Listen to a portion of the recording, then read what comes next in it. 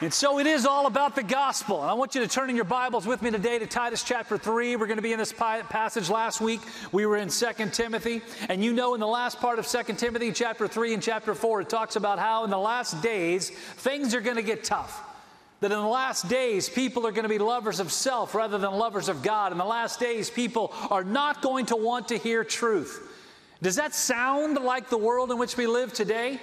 Like truth is something that is tossed aside. Or actually it's not. Actually what we live in a world today is everybody wants to talk about and hear about their own truth. In other words, we've redefined truth. And the way that we've redefined truth is we've redefined it in whatever way fits our narrative, fits our story, fits where we are. And so that's what 2 Timothy chapter 3 and chapter 4 talk about as Paul wrote that pastoral epistle, that letter to Timothy. Today, we're going to be in the book of Titus, which is also one of the pastoral epistles along with 1 and 2 Timothy, a letter that he wrote in 63 or 64 AD. And he writes this letter to Titus to remind him of some very important truths, to remind him of how important it is that sound doctrine is held on to. And man, that message could not be more relevant then, and it certainly could not be more relevant today, that sound doctrine is something that we hold on to. He also, in this letter, wanted to make sure that Titus understood to encourage and to tell others about how important it is to live right, to live differently. And then he also wanted to make sure that he kind of accentuated or underscored what he talked about when he wrote to Timothy about the importance of the local church and the leaders within the church to make sure that people were doing the right thing in the house of God. And so with this prescriptive letter that he writes, it's only 3 chapters, a small little letter. But today we're going to be in chapter 3 because I think with that purpose in mind, it's very clear in chapter 3 that Paul kind of like made sure that, hey, he wrote it in a couple of paragraphs here, like make sure you get this. And he writes that to Titus, but he writes it to us. Make sure you get this. Because today, more than ever, we need it. And so I've entitled today's sermon, The Change Order. Now, you know, if you're in construction, if you're a contractor, you know that the one thing that you love more than anything else that you do is you love the change order. And you love the change order because you know that when you, as a contractor, give a bid to someone about how much a project is going to cost, that you give them that bid, they sign the contract, you begin working, and then you pray that the owner of that project, the person who's building that project and paying you to build it, that you hope and pray that they come and visit that property often. Because you pray that when they walk in, they're going to come in and say, you know, hey, what if we did this? And how about if we change this? Or maybe we can add this, because that's called the change order. And change orders are where projects that might cost $10,000 quickly get to $20,000. It's where they go up in value. It's where the value and the cost goes up. And similarly, today in this passage that we're going to be talking about, and I've entitled The Change Order for this reason, is that when we do the things that God gives to us through the Apostle Paul here in a prescriptive way, like we apply that into our lives and we make that part of our journey, part of our own construction, our value begins to climb. That our relevance and our importance in the body of Christ begins to grow. And so that's what we want to talk about. So I want you to turn in your Bibles with me to Titus chapter 3, and we're going to begin reading with verse 1. And it says this, remind them to submit to rulers and authorities, to obey and to be ready for every good work, to slander no one, to avoid fighting and to be kind, always showing gentleness to all people, for we too were once foolish and disobedient, deceived, enslaved by various passions and pleasures, living in malice and envy, hateful, detesting one another. But when the kindness of God, our Savior, and His love for mankind appeared, He saved us not by works of righteousness that we had done, but according to His mercy, through the washing of regeneration and the renewal by the Holy Spirit. He poured out His Spirit on us abundantly through Jesus Christ our Savior, so that having been justified by His grace, we may become heirs with the hope of eternal life. This saying is trustworthy, and I want you to insist on these things so that those who have believed God might be careful to devote themselves to good works. These are good and profitable for everyone, but avoid foolish debates and genealogies and quarrels and disputes about the law, because they're unprofitable and they're worthless. Reject a divisive person after a first and a second warning, For you know that such a person has gone astray and is sinning. He is self-condemned. And so today what Paul has kind of given to us in this passage in Titus chapter 3 is this, is that each and every one of us, we have a calling to be different in a difficult world. In a difficult world in which we live, we have a calling to be different. We've been called to act in a way that doesn't line up with what we are expected to line up with, that a way that is different than we are born with, that we're naturally inclined to. In fact, in this passage, he says in verses 1 and 2, remind them to submit to rulers and authorities and to obey, to be ready for every good work, to slander no one, to avoid fighting, to be kind, always showing gentleness to all people. That word there in verse 1, that word submit, basically is the idea of a willingness to do that which does not come naturally. In other words, every single one of us in this room, you know what we are naturally born to do? Can somebody tell me what we're naturally born to do? Well, let me ask you a question. Are we born to obey? No, we're born to rebel. Like we are born to be wild. That could be a song. Born to rebel in our culture, born to rebel in our lives, in our journeys. Like we are born with this natural sin nature that is trying to keep us away from what God wants us to be. And so we're called by God here to live different in a difficult world. Let me ask you a question. Do we live in a difficult world? We live in a world that's gone mad. We live in a world that's gone crazy. And so Paul writes it right up here up front to Titus, like, hey, remind them, like, remember, make sure you get this, to submit. And he goes on to say, to rulers and authorities. And this lines up with what Paul wrote in Romans chapter 13 and in 1 Timothy chapter 2. Like, make sure that you understand that you must submit to those who are in authority over you. Now, that too is something that we're not naturally inclined to do. Am I right about that? How many of you love April 15th? Like one guy. We're going to have to talk afterwards, okay? Oh, that's your anniversary. Oh, okay, there we go. That makes sense. Thank you for clearing that up. I was going to have to do church discipline. So, like none of us like to pay taxes, right? I remember Jonathan Jr. when he got his first job and he was like 17 years old and he got his first paycheck. Man, he was so excited. He came home with that check and we actually, we filmed it. We got videotape of him opening his very first check. And so he got the check. We're sitting there, Sherry and I were there, and he's opening the envelope, and he pulls it out, and he looks at it, and instantly his eyes were not drawn to like how much the check was. His eyes were drawn to how much was taken out, right? I mean, I think all of us do that. Like what in the world? Who stole my money? But yet God's word says this, submit to those who are in authority over you. It doesn't come naturally, but we've got a responsibility as believers, as followers of Christ, to live different in a difficult world. We must submit to authorities. Romans chapter 13 tells us that God put those authorities in place, even when we don't agree. That's tough, isn't it? Even when they are doing things that we don't agree with, that we don't like, people that we don't vote for, like even then we have to submit to the authorities who are in authority over us. And how do we do that? Yeah, we do it by paying taxes. We do that by obeying the speed limit. We do that by all those kinds of things. We do that by voting. Coming up a couple of days, November 2nd, Tuesday, it's election day. And let me just tell you something. Yes, you have a responsibility, a God-given responsibility to vote. You have a duty. And we live in a world today where, man, we have a voice. God has given us the opportunity to speak. He's given us the opportunity to share and to speak in those kind of settings. And the way that we speak in that kind of settings, we vote. Now, listen, unlike, certain people that we know, we have government officials that, like right now, by way of video, are speaking in churches all over the Commonwealth of Virginia to tell people who to vote for. I've never told you who to vote for, and I never will tell you who to vote for. But I will tell you how to vote. And the way I tell you how to vote is, man, you make sure you look for the person that is absolutely in favor of defending and protecting unborn life. You look for the person who is passionate about standing up for traditional values and standing up for religious liberty. You vote for that person who is going to help you as a family do better than do worse. Absolutely find that person. And I think everybody in this room is smart enough to go and look up like the issues, look up the values, look at the different sides and who thinks what and who is going to vote which way. And you vote for the person that lines up not with your truth, but lines up with biblical truth. And man, we've got a duty and a responsibility to do that. And Paul, and listen, some of you say, I can't believe he's telling us how to vote. God told you how to vote. And so we got to recognize and understand, man, we got to submit. And so this passage tells us like we've got to submit. 1 Timothy chapter 2, Paul writes, man, you got to pray for our authorities. I mean, it's easy to pray for those in authority over us when we agree with them, isn't it?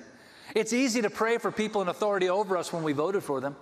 Oh, but wait a minute, you put somebody in office you didn't vote for? Is it easy to pray for them? It's not. But God commands it. God requires it of us. Why? Because we have to be different. We have to do that which doesn't come naturally. But now in Acts chapter 5, we also know this, that there are times that the government will tell you and require you to do things that go against God's word. And in Acts chapter 5, verse 29, we're also given very clear statement, a clear picture that we have a duty and a responsibility to obey God rather than man. And so, yes, we submit, and yes, we obey, and we do all those kinds of things, but we ultimately recognize that we are not of this world, that we are citizens of heaven, not of the earth. And so Paul says this to Titus, like, hey, remind them to submit to authorities and rulers and to obey and to be ready of every good work. But verse 2, listen to what it says here. To slander no one and to avoid fighting, to be kind, always showing gentleness to all people. Now, you see the natural contrasts that are found in that verse, right? So it starts with a statement like to slander no one and to avoid fighting. Did you know that when you look at that word slander there in verse 2, you ought to circle that? It's the actual Greek word blasphemeo. Blasphemeo. Can anybody tell me like where that word blasphemeo, why that kind of sounds a little bit familiar? The word for slander, can anybody tell me? It's where we get the word blasphemy, right? And so what Paul is writing here is like, hey, don't blaspheme anyone. You're like, wait a minute, that doesn't make sense. Like if I told you, hey, don't be a blasphemer, all of you would say, well, of course not. I'm not going to be a blasphemer. But here's what Paul writes, and according to the inspiration of the Holy Spirit, he writes these words. He says this, slander no one. And what slander really is when you have a desire to put someone else down, to put them at a lower notch so that you can elevate yourself. And here's how we do it. We do it through gossip. We do it through talking about people and talking towards people. We do it about posting about people. Man, I've told you, and I'm not even going to get into it today. It drives me nuts when I see Christ followers who are sitting on Twitter attacking everybody that breathes. I mean, everybody. They can't believe that. It just drives me nuts. Stop it. Why? Because God's word says slander no one. And so we have a responsibility, man. Don't slander anybody. It also says in this passage, again, slander no one, avoid fighting. Spend some time on social media, won't you? Avoid fighting. Man, absolutely. It is critical as followers of Jesus Christ that when people look at you and they see you online, when they see you in social media, and you sit there and you've got your profile of saying, you know, God so loved the world, or, you know, God has called us to be different. And then you're sitting there attacking and fighting with people and calling them names. Let me tell you what you're doing. You're doing a disservice not only to your name, you're doing a disservice to the name of Jesus Christ. Man, we've got to, according to God's word, man, slander no one, avoid fighting. But here's the contrast. Ready? Here's the contrast. Here's what God's word says. God's word says it this way. So, instead, be kind. If the Church of Jesus Christ today could just figure out this one thing, these two words, and get this right, to be kind, I believe we'd see revival in our land. Because today, the world so often is resistant to the gospel of Jesus Christ, not because of the content of the message, because of the character of the messenger, because of who we are and what we do. They resist the message of the gospel because of how we live. And so Paul writes these statements, hey, be kind, always showing gentleness to all people. So kindness, gentleness. Wait a minute, that sounds familiar. Where else in Scripture do I see somewhere gentleness and kindness that are put together? Can anybody tell me where else we might find that? Fruits of the Spirit in Galatians chapter 5. So God says this, like when you come to Jesus Christ, the Holy Spirit, the Comforter, comes alongside. He comes inside of you. He is with you every step of the way to lead you, to guide you, to comfort you, to encourage you, to change you. And a fruit of that presence of the Holy Spirit in your life is gentleness and kindness and love. And there's a list of others there. So in other words, if you're a follower of Christ, the natural reflection of what Christ has done in you is that you will be gentle and kind. So ask yourself the question, are you? Ask yourself the question, are you? Now, I got to be honest with you, people around you can answer that question of you. If you were to sit there and ask other people, hey, am I kind? And if they were honest with you, man, you might not like what you hear. And so we got to make sure, self-evaluation. Paul says these. Go back to verse 1, the first couple of words. What does he say? Somebody yell it out to me. First couple of words. Somebody with their Bible open. What are the first two words of verse 1? Remind them. So in other words, self-evaluation. What do? We submit. We obey. We don't slander. We don't attack. We don't fight. Oh, and we're gentle and we're kind. And that's what Paul said. Why? Because we have a calling from God to be different in a difficult world. But then we also recognize as we continue reading this passage that calling is something that comes from our changing. Look what it says in verse 3 through 5. For we too were once foolish and disobedient and deceived and enslaved by various passions and pleasures, living in malice and envy, hateful, detesting one another. But when the kindness of God our Savior and His love for mankind appeared, He saved us, not by works of righteousness that we had done, but according to His mercy through the washing of regeneration and the renewal by the Holy Spirit. That phrase there, you ought to underline your Bible. The washing of regeneration is literally a picture of cleansing us from sin. That word renewal is becoming a new creation, like all the former has passed away and everything is made new. Not everything is made a little bit better. Not everything is like incrementally better or it will slowly get better. All the former things have passed away and everything is made new. And so what we recognize is that this calling that we have to be different in a difficult world is a calling that comes through the changing that God has done and is doing in our lives on a daily basis. You look at this passage and recognize clearly in verse 3, it says, for we too were once. And then there's a list of things that we were, which reminds us of this. Ephesians chapter 2 talks about this too. Like we were once dead in our sins. Remember that? Like that we're born with what kind of a nature? Sinful nature, right? It's natural that we're going to do the wrong thing. We do not have to be taught to disobey. That's something we're born with. When I was born, when I was a kid, man, I was like, you know, I'm just telling you, my mom and dad did not have to sit me down one day and say, okay, today, Jonathan, we want to teach you how to be disobedient. I had that one down. And I think all of you had it down as well. With my 4 kids, Jonathan, Jessica, Nicholas, and Natalie, when they were born, Sherry and I never had to sit down and say, okay, here, guys, listen, we want to teach you something. This is the life lesson that will change you forever. Here's what we want. We want you to learn how to be really, really bad. We didn't have to teach them that. They won awards in that. I mean, they were good at that. Why? Because we all are. We all mess up. We all sin. We're born with a sinful nature. It comes natural. It comes in who we are. It comes the moment we take our first breath. And so this passage tells us and reminds us, like, hey, verse 3, for we too were once like that. Romans chapter 6, verse 20 also talks about how the fact that we were slaves to sin. And you know what a slave to sin is, right? A slave to sin is like, literally, you can't get away from it. And so verse 3 says, for we too were once like that. But then look what verse 4 says. But then it says, but when. I love that. But when. Romans 6:22 talks about that too, right? So we were once slaves to sin. But now we have been set free from being slaves to sin. But now guess what we are? We're slaves to God. You see, the problem we have is that so often in the Christian walk, we think that because we are born with a sinful nature, because we were once dead in our sins, that then when we come to Christ that we have been set free, that we are set free to do whatever we want. The grace of God is not a line item, a statement that God gives to us. It said, now go do whatever it is that you want to do because you have been set free. No, Romans chapter 6, verse 22 says, but now, since you have been set free from sin and have become enslaved to God. So in other words, we are not free to live however we want to live. We're not free to do whatever we want to do.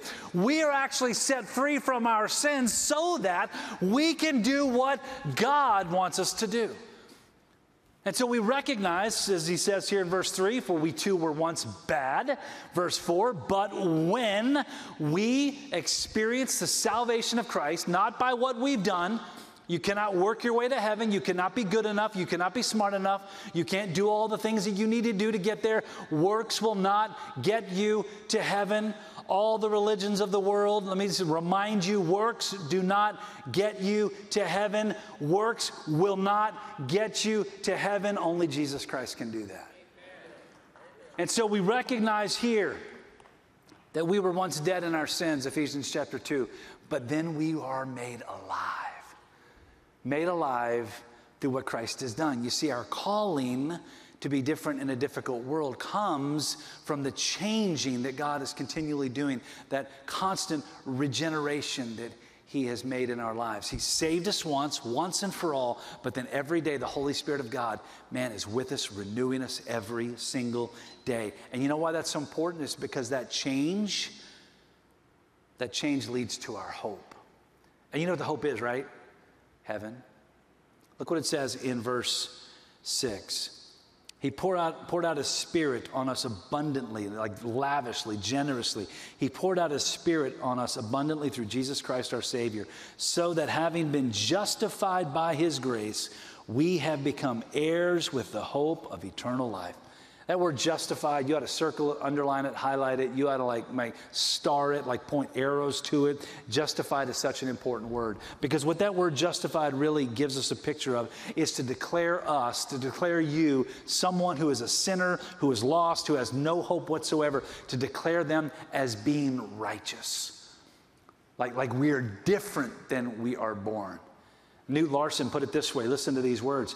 Our justification, our salvation, is a legal term describing a guilty person before the bar who is then pronounced blameless by the judge. This does not mean that the individual has been found guiltless. Instead, it means that the person has been released from guilt, his offense paid for. All of this is by God's grace apart from human merit. In other words, it has absolutely nothing to do with what you've done. It has absolutely everything to do with what Jesus did. That we are justified, that we are made right with God because of what Christ has done. But, now this is important. Look what it says in verse 8. This saying is trustworthy. In other words, the way we would say that is say, this is the real deal. This is true. Listen to this.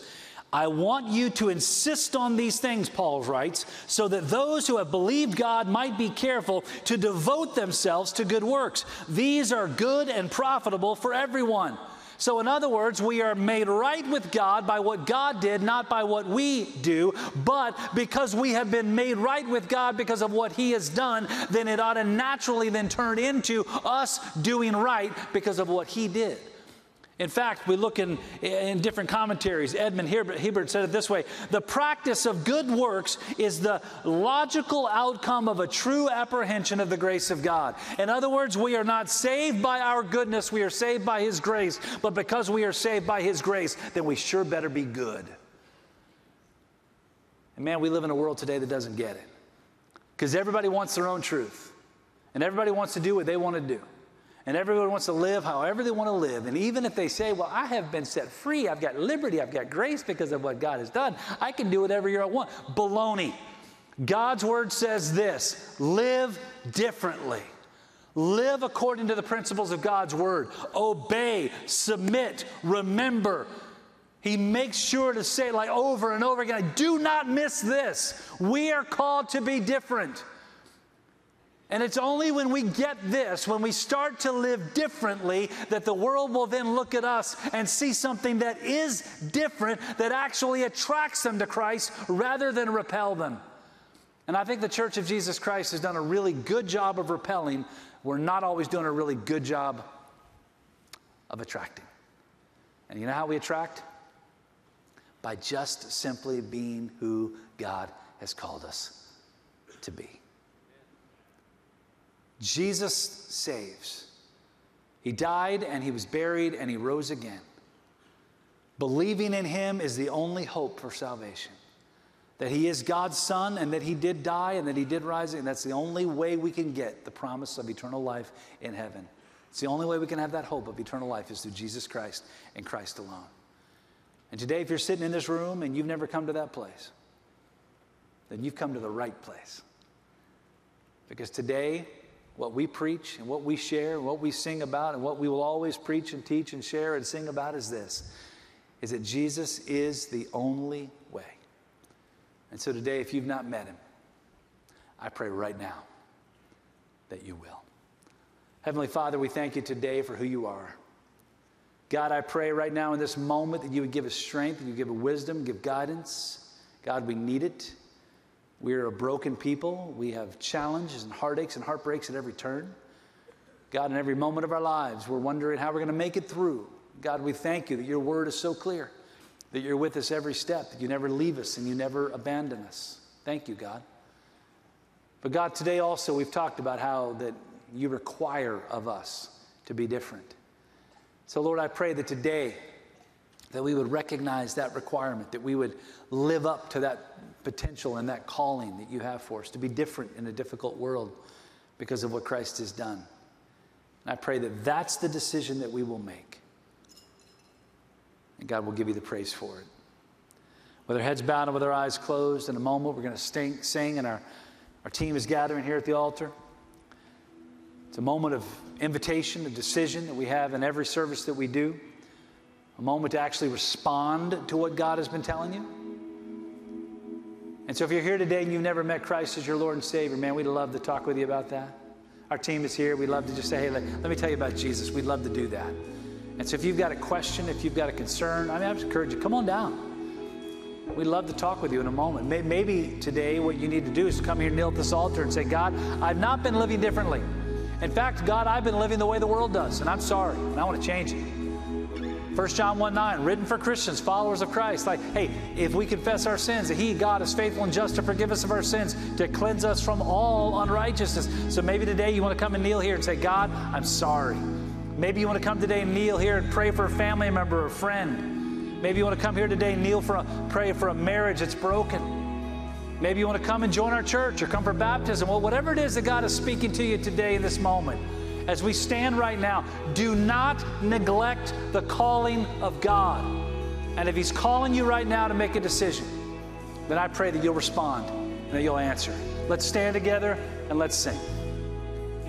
In Christ alone, my hope is found. He is my light, my strength, my song.